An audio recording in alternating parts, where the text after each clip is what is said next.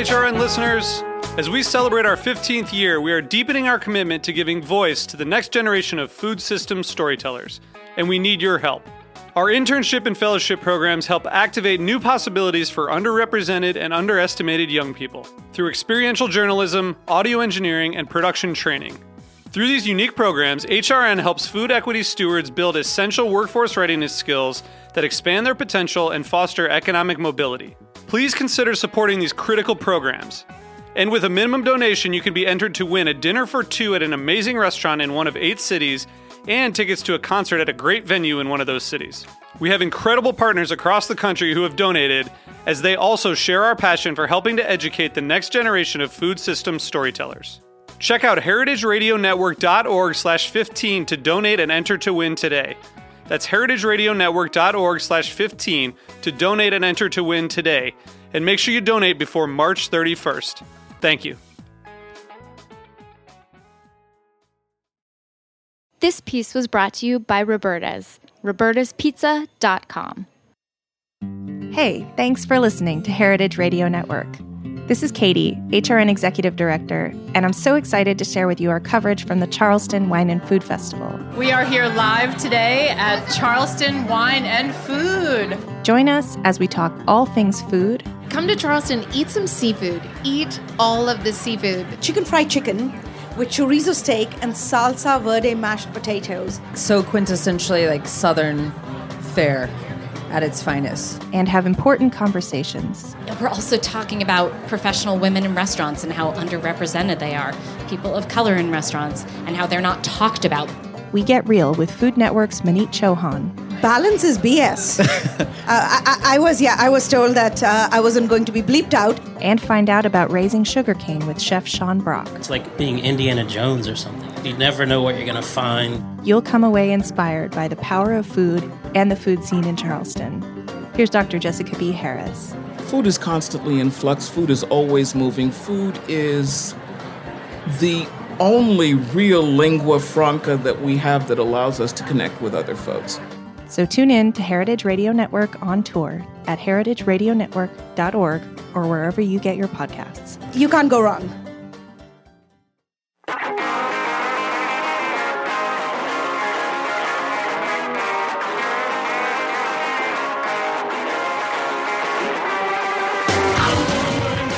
Welcome to HRN Happy Hour. It's 5 o'clock somewhere, and somewhere is Bushwick. I'm Kat Johnson, the Communications Director here at Heritage Radio Network, and I'm here with my co-host, Katie Mosman-Wadler, the Executive Director. Hey, Kat. Hello. Happy to be back Thursday afternoon, as always. Back in action. Back in action. We've also got the rest of the HRN team in the studio with us today. Our guest hosts are Hannah Forden and Sarah Strong. Hey, guys. Happy Thursday. Hi. And in the booth, as always, our stalwart engineer, Dave Tadashore, making us sound great. That's me. Hey, Dave. And I'm really excited about the guests that we have here in the studio with us today. First, I'd like to introduce a really good friend of mine, Esther Trakinski. Hi, Esther. Hey, Katie. How are you? I'm so happy to be sitting next to you in here. Esther is a lawyer who changed her focus to food studies and is now teaching food policy and politics and also food systems in the food studies program at NYU Steinhardt.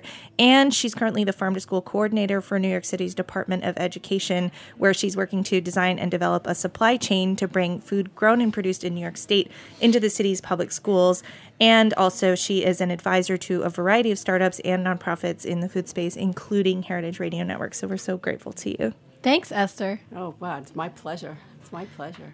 Our other guests today are a really, really dynamic team of people who are making some very delicious drinks. Darren Grenia, Julian Mohammed, and Roxanne Maliki. They're the team behind Wandering Barman, which delivers handcrafted cocktails in a bottle, and you can find them around Bushwick and surrounding neighborhoods. Welcome, guys. How you doing? Hello. Hi. All right, so we're super excited to crack open some drinks, talk to everybody a little bit later, but first we're going to jump into our headlines.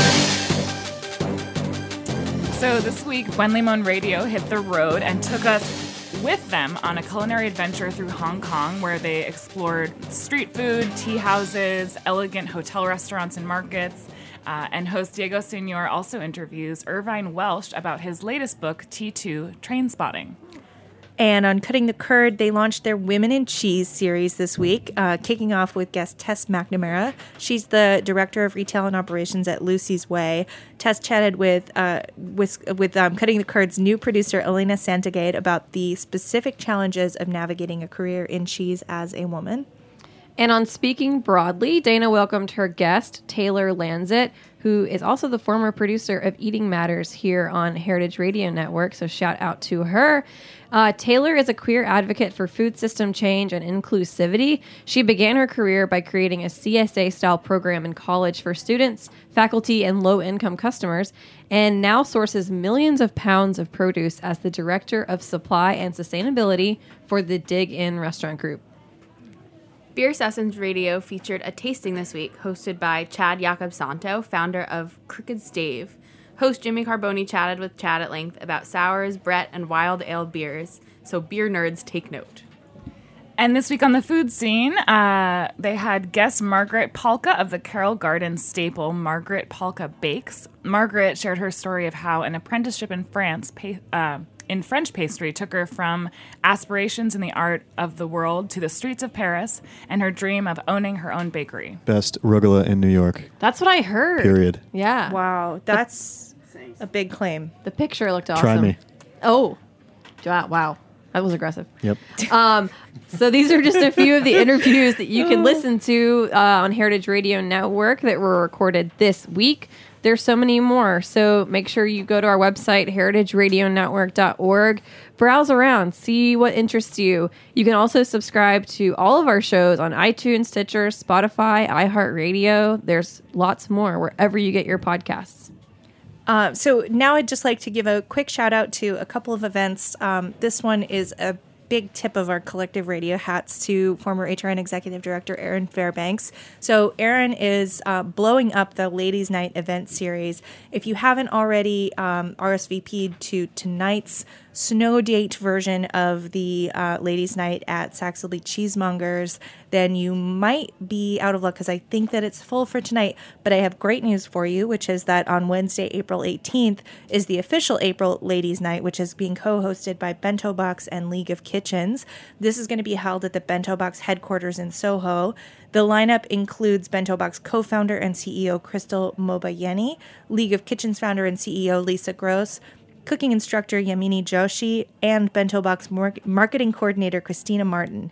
So get your tickets now to join these entrepreneurial women for an evening of drinks, snacks, and inspiring conversations. You can go to BeKindBeFierce.com or on Eventbrite, I believe you can search for Ladies' Night there, and just make sure that you RSVP. This is really not to be missed if you're a woman in the food space. Anyone who identifies as female is welcome. I'm Erin Fairbank. Hey, Erin. That's Erin. We Hey, should Erin. also give a shout out event-wise that not this Saturday, but next, April 14th, is Cherry Bomb Jubilee. So ladies in the food world, there's a lot of stuff coming your way. So make sure you check out that as well. Get those tickets. And I believe that one is open to people who also identify as other than female. Just make sure you get your tickets because that will definitely sell out. Yeah, there's some really good speakers at Jubilee this year. Nigella Lawson, Ruth Rogers, Priya Krishna, lots more that I'm blanking on. I'm excited to hear from Jane's Beard again. I love those ladies. Beard, of course, Carrie Diamond, our own Carrie Diamond. And Samin Nosrat. Yes. Yeah. Who is sweeping all the awards this year with her amazing book, Salt, Fat, Acid, Heat. If you don't have that cookbook, you need to get that cookbook. It will teach you how to cook. Yes. And all of her awesome New York Times cooking articles are super great, too. You turned me on to those, Kat. Yes. So go to cherrybomb.com and get those tickets. So I just want to say thank you, everyone who's in the studio with us once again for joining. And as you know, this is sort of a free-form variety show kind of format. So we're going to jump in. We have some interview questions for Wandering Barman and for Esther. And also feel free to ask each other questions if anything comes up in the conversations. Esther, I want to start out with you and talk about a little bit of what kind of drove your transition from 20 years of working in law as a lawyer to deciding to get your master's in food policy and start teaching. So tell us a little bit about that career path. I'm kind of grinning at that question. The way I've characterized it over the last bunch of years since the transition started was my life was thrown into a martini shaker in 2008, 2009, apropos of the barman, the traveling barman. I really did use that metaphor, even though I do not drink martinis, just to be clear.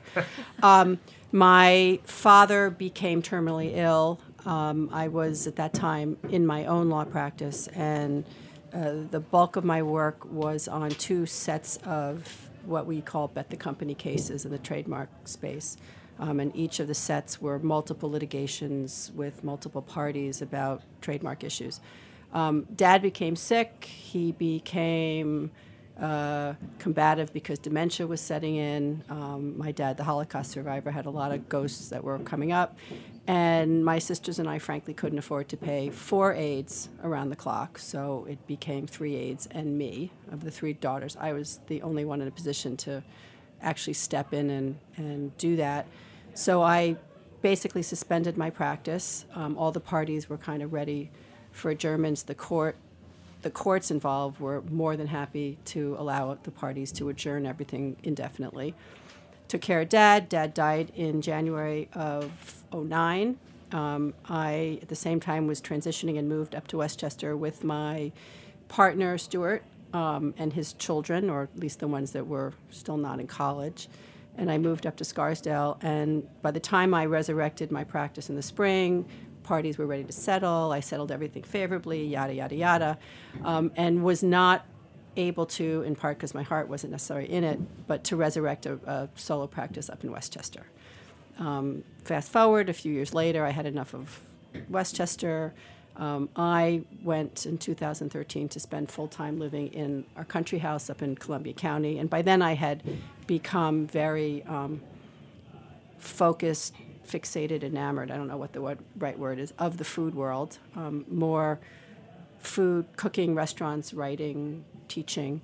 And I had come across some mention of the food studies program, and I was like, wow, I want to do that. And so when Stuart and I were kind of redesigning our life, I was complaining that I was sort of rudderless for the first time in my adult life. And he said, what do you want to do? And I said, I want to go back to school and get that degree. He said, okay, then I'll support you in that.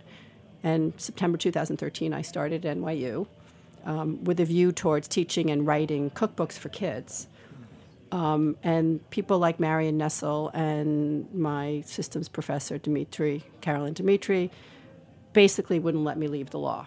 And they said, no, we're not giving you up. And here I am. And Esther, because we graduated together, we spent a lot of time working on our collective theses. Talk about your project for your grad studies thesis. I will try to be brief. The lawyer in me, I'm a litigator, or always have been, and I saw a need for training of lawyers and food policy advocates jointly. You can't make anything happen. You can't promote change. You can't effectuate change unless you know how to work the legal system, because so much of what's broken is policy, which is law. So I envision a clinical program that would bridge the gap between a law school and a graduate policy school, a model which does not exist, and created a model for a training program, experiential learning program, to bring law students and policy students together to work on real matters in the food world. And I talk about in my project a particular litigation plan that I think, and I still think, would move the needle on the problem of advertising food to kids. It takes it away from the argument that the First Amendment protects it absolutely. And I want to talk more about your teaching at NYU, but I just want to jump over, and can you tell us briefly what you're doing as the Farm to School coordinator with New York City? I am working with a group of really dedicated people. I mean, I think that what I came to learn almost immediately when I was brought into school food, and I was brought in by another classmate of ours, George Edwards, who's been working at the DOE for quite a long time. He heads up the Garden to Cafe program, which is a program, educational program that introduces kids in the schools to fruits and vegetables. And he's a really terrific chef, and he creates recipes. And there's another chef, Holly, who does the same thing, and they go in and they teach these kids to schools. George and some of his colleagues wrote a grant from New York State to bring in a farm-to-school coordinator to try and increase the amount of local food that's brought into the school system. As you probably know, and I'm sure people listening know, New York City public schools is the largest school system in the country. The statistic I've heard is that we are the largest purchaser of food in the country, second only to the Department of Defense. And I personally don't think that it's crazy. I don't think the Department of Defense is a fair comparison because, as I understand it, and somebody may correct me out there, the Department of Defense number includes the meals they serve overseas. So to my mind, we are the largest food service operation in the country. As such, we are the largest purchaser. But we don't have a good enough local program because of the way we're set up. We have 5 distributors for 5 districts because the overwhelming challenge is to actually get the food into the schools to these kids, and that is the priority. The menu management department that designs the menus is really, really committed to creating the most healthy meals they can given the parameters of what our supply chain permits. So the vision is for me, along with George and the other people in the department, to come up with a way of introducing our distributors to a bigger, more reliable supply of local food. Local being New York is really, I'm focusing on the Bronx because that's where the highest need is for healthier food because of the health outcomes in the Bronx are the lowest in the city. So a pretty major project and also super policy related still. It seems like you are not getting away from that ever, I don't think. I don't think so. It's just not going to happen. Okay, so I was super lucky to get to visit your class last week with Katie Kiefer and experience what a session of your food policy class is like. That was actually food systems. Sorry, food systems. To me, it's all food policy. Yeah, I think that's right. So talk about what are some of the issues that you're covering right now and what are the issues that are the most exciting for students in your class, and maybe just like for background, who like describe the typical student or like the types of students that you have in that class.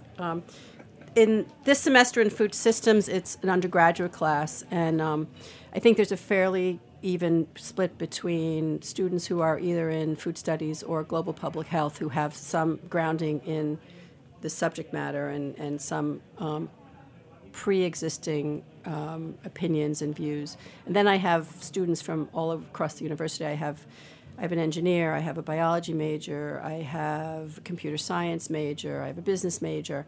And they are uniformly concerned about the environment and climate change. They are uniformly concerned about the effect of trade on the food system. The looming trade war, if I can say that, concerns them in the sense that farmers are going to get nailed, and it's become pretty clear from the reporting that it's an intentional target. Farmers are an intentional target to create leverage on the administration, which is pretty freaking clever if you ask me. They are concerned about food security. They are very much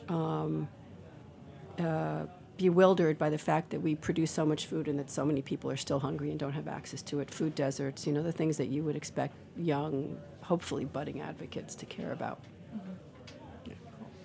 Yeah, we've been talking a lot about the trade situation right now, and it's crazy to think about what's going to happen. Yeah, I co-teach with Marion Nessel her food policy and politics, which basically means I'm her backup. And we had class last night, and that was the first thing that the students brought up. That's a graduate school. There's 72 in there, so that's a broad spectrum of interests from both nutrition and global public health. And that was a huge, huge topic last night. Do you mind if I ask how it's actually going to affect the farming industry, like exactly.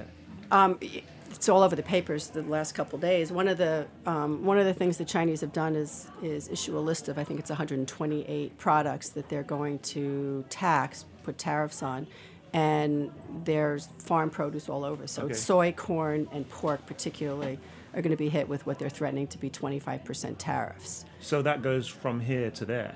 I didn't realize. Anything. So Trump announced a tariff on anything coming from them to us in steel and aluminum, so they're retaliating by saying, okay, tit for tat, and apparently it's being actually referred to as the tit for tat tax. Yeah. And the major states where like pork and soybeans and corn comes from are like Iowa, Illinois. It's like Trump's base is. Yep. Right. So they're they're specifically targeting those. I just didn't realize China was importing. They import a lot of soybeans, Yeah, I thought they would be especially. I producing think their they're own. our. Yeah. I think they're our largest customer. Today on the Daily, the New York Times has this podcast series, and so good. It's so good. And today they interviewed it's Michael Barbaro. He interviewed a corn and soy and pork farmer from the middle of the country who is he characterizes himself as a staunch Republican. He supported Trump. He voted for Trump. If he knew then what he knew, then today he would still vote for Trump. But he's very concerned. He estimated that this tariff could hit his business to the tune of 30% reduction. Wow. And he does not make a 30% profit on anything. Mm-mm. Well, this is heavy stuff, guys. The good news is he seems to be backing off of it now. Right. Now they're trying to characterize it as a ploy to open up trade talks. Yeah. Yeah, Okay, fine. that's his whole plan. His plan all along. Yeah. Well, you know what? Master negotiator. When there's not much we can do, well, we can drink, right? Right, guys. Okay. That's my transition. We will not tax you on what we have. You saw me voting and those drinking. beautiful bottles. Yes. So I want to ask Roxanne, Julian, and Darren. I kind of want to hear the origin story of Wandering Barman. Julian and Darren, you guys co-own Yours Sincerely, where you serve cocktails on tap. Yes. And you've described this as kind of a proof of concept for the pre-batch cocktails that Wandering Barman is selling. So, what was the bottled cocktails part of the plan all along, or was it an idea that you kind of got along the way? A bit of both, really. We had a restaurant to begin with called Dear Bushwick, which was already in Bushwick. We had issues with, maintaining and speed of service of a regular cocktail program over there. Like, people would get their appetizers before they got their cocktails. And we had the space next door. We were going to open a bar there. And we wanted to open a cocktail bar. We didn't want people to wait 15 minutes for their drinks. So we were like, okay, let's try and do draft cocktails. We figured out how to make that good. It took us 2 years of R&D. And I think we kind of proved the success. And in the back of our heads, it was like bottled cocktails or more of these bars. And we kind of realized that we would prefer to basically bottle cocktails and put them in everyone else's bars, so we don't have to basically run bars. And the main idea for the bar was sort of a solution to problems that we were having in the restaurant when we were dealing with a 12 to 14 craft cocktail menu with 5 to 8 ingredients in each, and the timing that it takes to make that to order, and it was always a battle of trying to beat the appetizers to the table and that kind of thing with the drinks. So it really was a solution-based idea, to kind of bring that to the next level. Right. So there's a few cocktails being passed around, and they're incredibly beautiful, and the labels are incredibly beautiful. Can you describe what we're about to drink and maybe identify them by the color so we know which is which? So the the brown one is the old fashioned. That's a date bourbon. It's a date infused bourbon old fashioned with aromatic orange bitters that we make in house. Everything we make in house. The red one is the Miss Casanova. That is spicy daiquiri. It's hibiscus-infused rum, chipotle, orange, and lime. I just tried this one, and it's so incredibly awesome. Thank you. Yeah, I love this. The Miss Casanova there. Oh, my God. The orangish, yellowish one, that's a new one that we're coming to market in probably about a month and a half, 2 months. That is Hatch green chili vodka from New Mexico. The chilies are from New Mexico. We make the vodka, but Hatch green chili, pineapple, turmeric, And then the clearer one is our gin old fashioned. It's gin, cucumber, elderflower, lemon, celery bitters. Did you just say you make your own vodka? We do the infusion. Oh, okay. I was like, excuse me. Wandering distillery and barman. Yeah. Maybe one day. Roxanne, how did you get involved with these guys? Good question. Ask myself that every day. I came from the fashion industry. I was a product development manager. Try to work in that industry for a while, and then got sick of the bullshit, if I'm allowed to say that. You are. It's internet, radio. And I grew up in the service industry. My parents had restaurants. Ended up being a busser for those guys at Dear Bushwick when they were opening Yours Sincerely. And looking at the cocktail bar, we were brainstorming and ended up managing the 2 spots with them. And we really saw potential to solve a bigger issue instead of opening a bunch of bars like the guys were saying. We were envisioning really helping other bar managers and bar owners being more profitable, more efficient, and also kind of cutting the crap and calling craft cocktails not pretentious and fun and colorful, and you could drink one in a dive bar or a music venue or anywhere you want, and it could still be quality. And that idea was just brilliant to me. I agree. I mean, it's really nice if you want to go to a dive bar, and sometimes you do want to go to a dive bar and you want to have a cheap beer, and that's great. And sometimes I want to go to a dive bar and have the same vibe, but I want to like drink something really tasty. Yeah, or if you're in a sports bar, I mean, I don't watch sports or drink beer, and it's always a miserable time, but I still have to be with my friends. I can at least have an old-fashioned, a decent old-fashioned, and recognize the brand and know I'll like it, you know? Well, I have to say that we're on radio, so nobody out there can see this, but I'm looking at these beautiful labels, and they are a lot of things, but dive bar is not one of them. Good. They are beautiful and elegant. They're all women. And they're gorgeous. I mean, and we were talking about before we went on the air, the color of the drink flows from the color of the label, or I should say vice versa. They're just beautiful, but they're all women. So well, actually, one of them is me. Really? It is a pink label, but... Make sure we put him in pink, though. You're in pink, and I can't see without my Keeping glasses. it real. Yeah, okay. I can't Yeah, what's see the inspiration behind the labels? Really having fun and... just being colorful and artistic and having fun, and really we wanted to take pretension out of the game, and I think partially it's some of our personalities coming out, and just being different and being noticeable on the back bar. And one of the things that they can also do, I know we're talking about dive bars and venues and stuff like that, but the other thing that we can do and are doing in some of the locations that we're in is complement and add an experience to an already existing cocktail menu. We're not there to take, over by any means.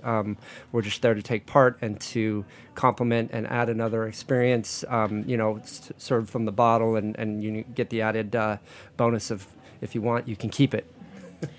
And the idea, just to tag on to that, was that anyone could be the wandering barman. So the faces are hidden.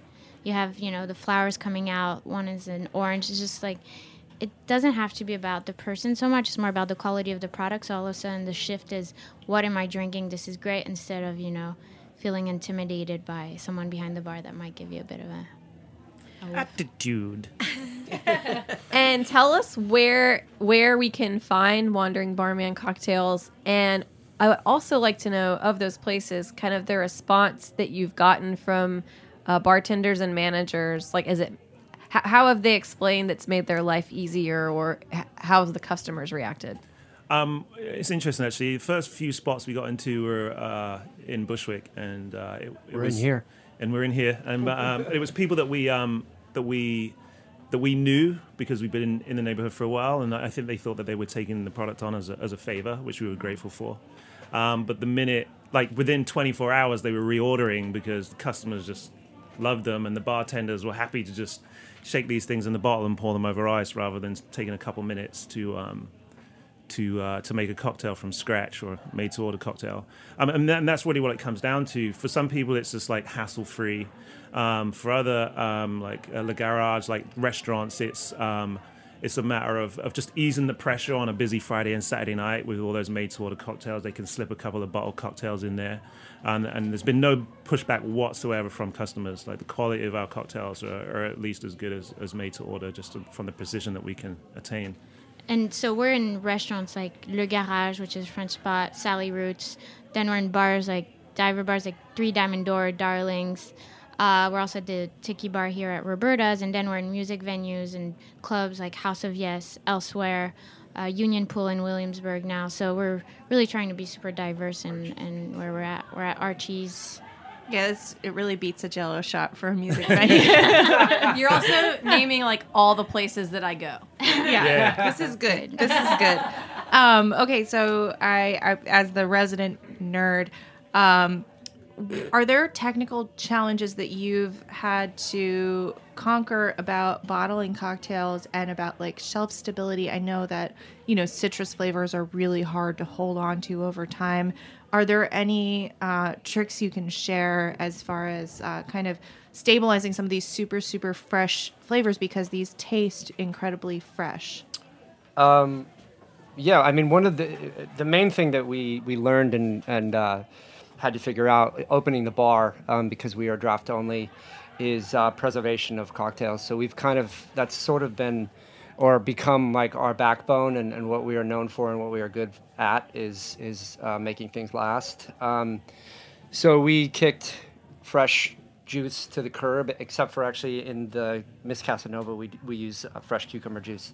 But for the most part, when you're talking for acids, citrus acids and such, we graduated into, and a lot of bars and cocktail spots are experimenting with it now, with acids, citric acid, malic acid, things like that. So we do a proprietary blend of acid solution, and it creates sort of like a blank palate sour, and then you can kind of take that into a direction.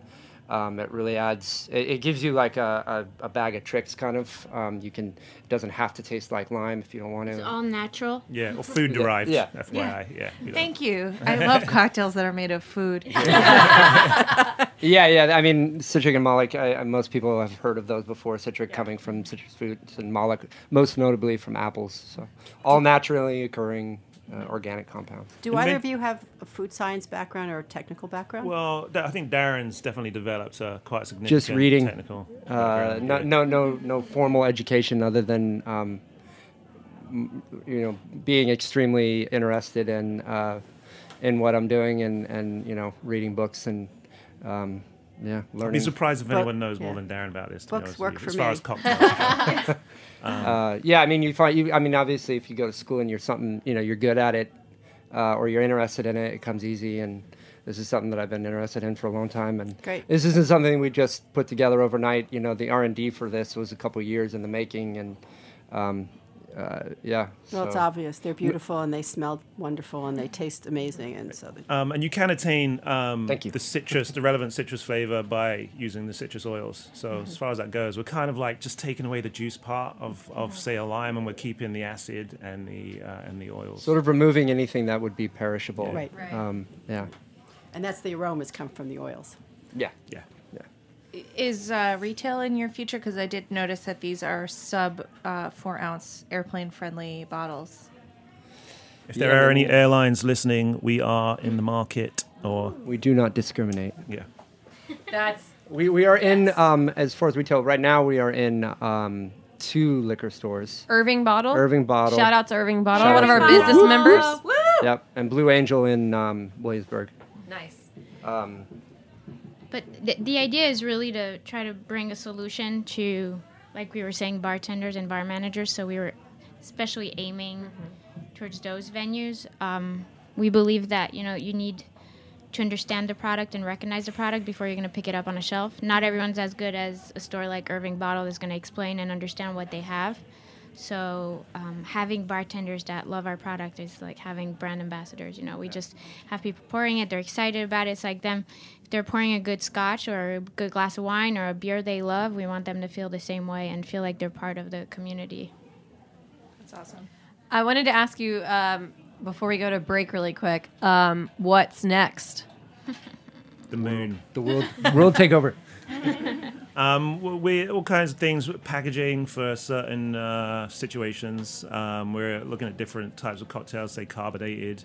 We definitely have a long term. Actually, how much can I reveal right now? Not too much. All of it. Yeah, like festival packaging, things like that for mass use. Yeah. We have a lot of collaborations in our heads.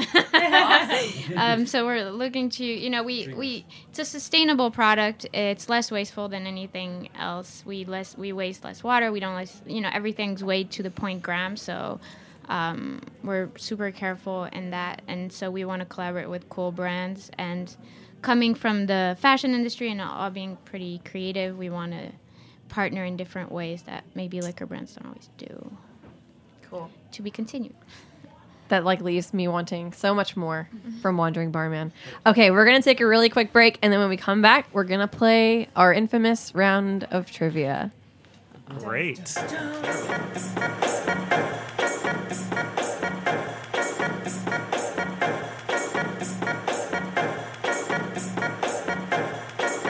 This is the story of men and women who shed not only their clothes, but also their...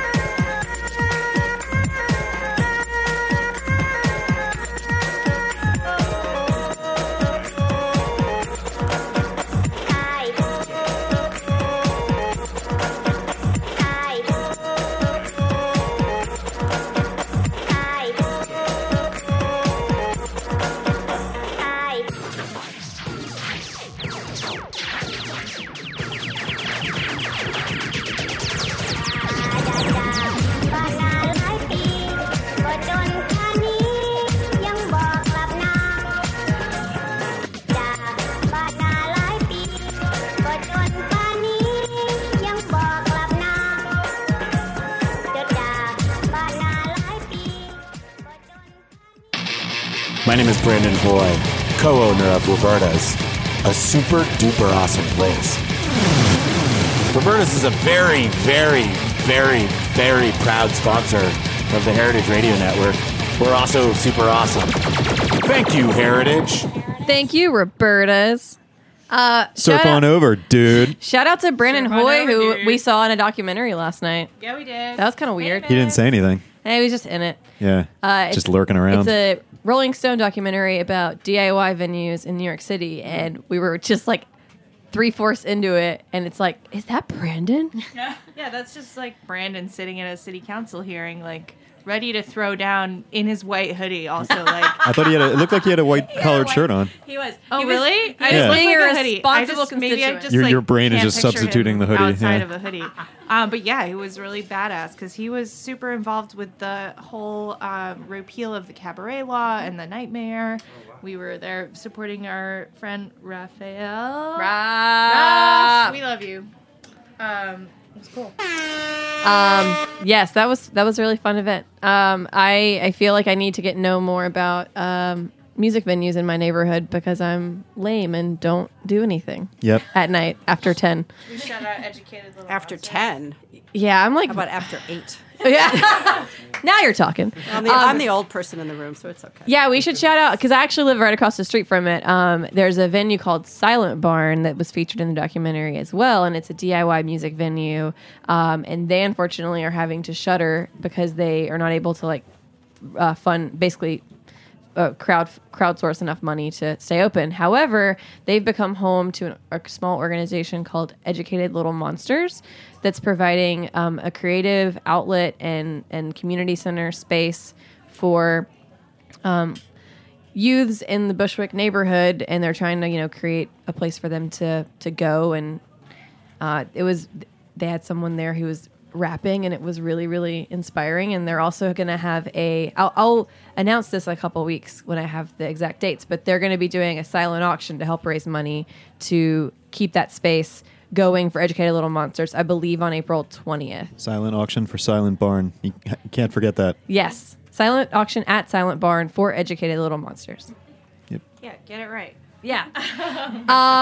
Cool. So we are back with our guest, Esther Trakinski, and Darren Grenier, Julian Muhammad, Roxanne Maliki from Wandering Barman.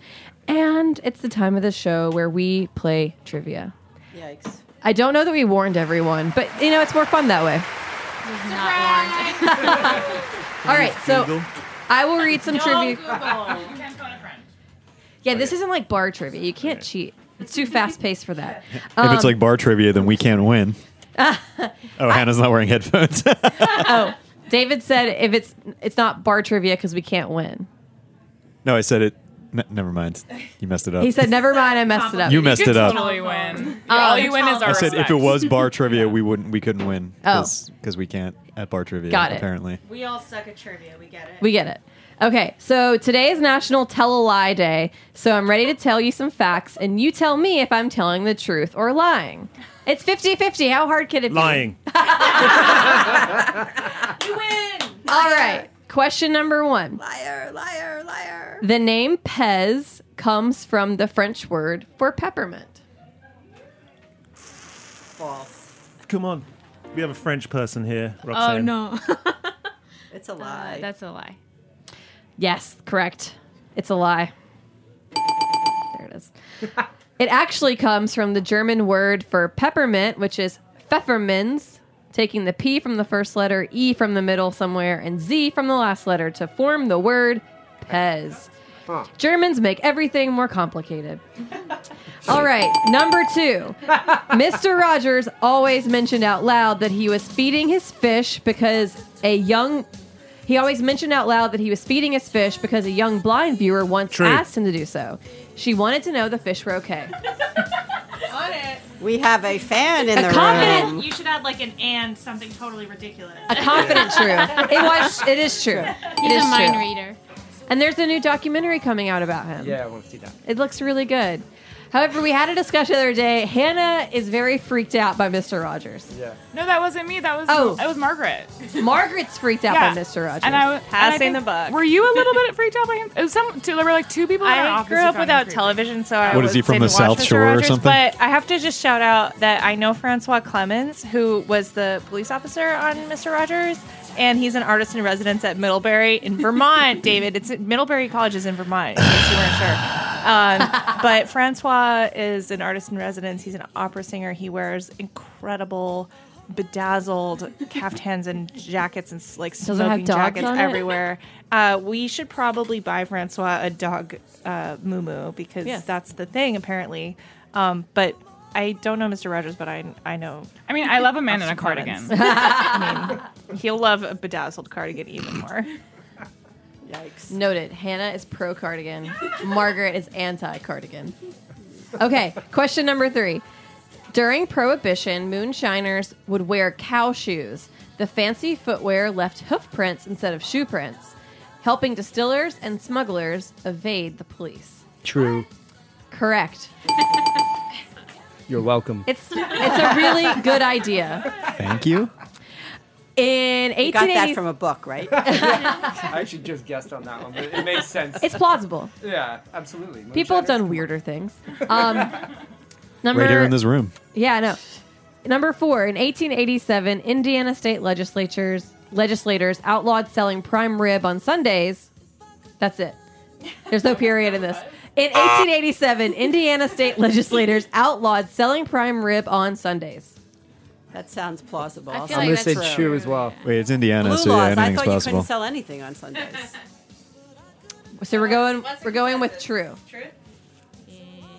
False. Well, you're just saying that. He's like, just looking at his phone. I think it's too crazy to be false. It's got to be true. Final answer. It is false. Yes. No, it No, we're doesn't 100%. Blue laws in Indiana do prevent you from buying or selling something, but it's not prime rib. Anybody have a guess? Alcohol. Bacon. No. Oh, candy. Think of like Cigarette. Drugs. blue laws, blue book, Cocaine. Cars. The Bible? cars. Cars. Yep. You can't buy cars on Sunday? This was in 1887. I'm sure it's repealed now. Did they have cars? There were cars in 1887? 1887? Apparently. This is wrong. I guess This is all a lie. Okay, number 5. we all have homework to do. That's all I can say. Oh gosh. Devil This is machinery. tell a lie day inception. All trivia is a lie. Number 5. The 100 folds in a chef's toque are said to represent 100 ways to cook an egg. This is nonsense. We have someone saying adamantly yes. I would say yes as well. It is. It's true. The French Wow. woman says yes. We go with that. We go with that. Okay, number 6. Guinness estimates that 93,000 liters of beer are lost in facial hair each year in the UK alone. I'm gagging a little bit right now. Lies. Yeah, that's... All right, well, I don't understand. I did the Guinness tour 2 years ago. Poured a perfect beer, I might say. Nice. And they didn't mention that, so I'm going to have to say it's false. So they're saying it's lost in the Yeah. beard? In the beard. Like food waste From because sloppy. it gets like Yeah, but I wet. think it's in hung my out. beard. Speak from experience that this The is true. the And angel if they share. say it's false, they're lying. See, I lick The it. angel I lick share. it out of my beard. But That's not way the more angel than we share, need that's to the know. demon's share. The devil's cut. I will say that the person with the biggest beard here is right. It's true. Yes. Wow. He has the biggest beard? Really? I think so. You just created a huge I would battle. imagine that egg yolk is probably a close second. Enough. Next question, please. But wait, no, but I feel like my beard is just like I know. curly. We'll have that contest later. Yeah, well, short and curly. All right, number 7. Reed Hastings. Do you guys know who Reed Hastings is? No, he's a jazz musician. Good guess. Good guess. It's a brand of reed. He's the founder of Netflix, and he has said that he was inspired to start Netflix after a $100 late fee on a VHS of the. Okay, these questions are hard to read. He said that he was inspired to start Netflix after he got a $100 late fee on a VHS tape of The Cutting Edge. That seems too obvious. True. I have no opinion. I've been wrong too many times. It is false. I knew it. It was a $40 late fee on a VHS of Apollo 13. Oh. Go against It wasn't Rochelle, an erotic Apollo journey from Milan to Minsk. What the hell are you talking Doesn't about? anybody watch David? Seinfeld? No. Oh, yes. Ugh. Okay, Curb Your Enthusiasm. we have 3 more questions. Number 8. This one's simple. Queen Elizabeth II is a trained mechanic. We have an Englishman in the No, house. it's true. She did it during the World War II. Exactly. Correct. Yeah. What? Yes. No, wait, she said. I have no idea. She did it during He World doesn't War even II. know who Yep. that is. New phone, who dis? Let's get controversial. How do you feel about the Queen? Lost my phone. Who is this? No comment. All right, question number 9. An estimated 1,000 dogs in the U.S. have been named primary beneficiary in their owners' wills. Absolutely. True. Absolutely. I would say more. You're false. spot on. Okay. Oh, How many? You said an estimated I what? said an estimated 1,000. It's got to be over 1 million. 1.1 10,000. It's over 1 million. It's 1 a million. billion. wow. Amazing. That's crazy. I mean, people are marrying themselves now, so nothing's crazy. Think about all the crazy Wait, I can do cat that? ladies and Oh, dog yeah. ladies and single people Oh, yeah. who have animals and don't have families. Yep. Okay, guys, here's what you should do. Our membership coordinator, Hannah Ford. Donate it to Heritage Radio Network because we will put it to good use. Your dog Wandering loves listening Barman. to the radio. We'll take I in the dog. promise Yeah. you. Oh, yeah, just so when go he to needs more dogs. heritageradionetwork.org, hit the beating heart on the right-hand corner of your screen, and donate your entire nest egg rather than leave it to your dog. The nice word for this is planned giving. Thank you all. That is nice. Thank you, Hannah. That Family was the planning. executive director speaking. This has been the best plug for donations I've ever heard. Neuter. And I get dogs out of it. So everybody wins. Everybody we'll also wins. take your dogs happily. We have a take your dog. dog-friendly office. It's more than dog-friendly. It's like too dog dog-friendly, if you excessively ask me. friendly. Yes. I'd say it's dog dominated. We've been letting them walk all over us for too long. All right, last question. The Haas avocado is named after Rudolf Haas, a California postman who patented the Haas avocado in 1935. So much detail. on this. True. True. It is true. Yes. HQ question. That's amazing. All right, that's our show. That's our trivia. That's our show. We get to drink amazing cocktails, talk about things that matter. Thanks for having us. Love it. Thanks for Loved inviting it. us. Thank you so much, ladies. Thanks Great to to meet you guys. Esther. Thanks to Julian, Darren, and Roxanne. Thanks to Hannah, and thanks to Sarah, and David, and Katie. Thank you, Kat. All right, that's our show. We'll be next week. We have a very special show. We're going to have guest hosts. David No, that's not true. Tatashore. No, that's not true. You're still hosting. That's right. We'll I talk will be about it later. hosting. I might sound a little different.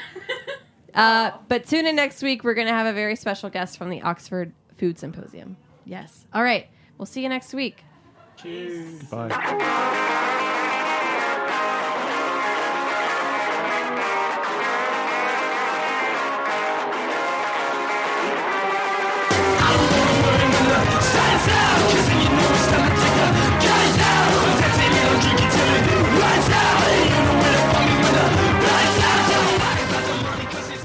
Thanks for listening to Heritage Radio Network, food radio supported by you.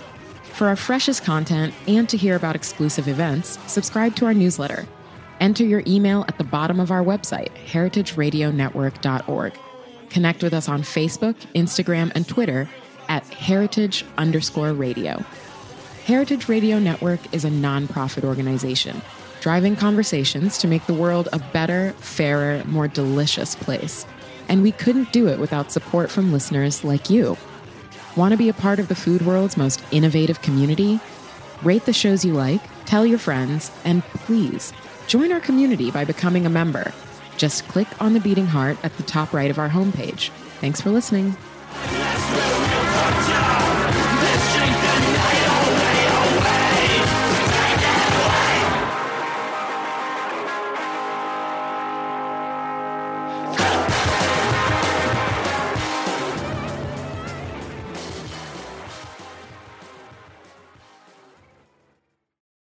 HRN Happy Hour is powered by Simplecast. Simplecast is a popular hosting and analytics platform that allows podcasters to easily host and publish to apps like Apple Podcasts. If you have a podcast or are looking to create your very first, check it out. Try it for free and save half off your first 3 months at simplecast.com/heritage.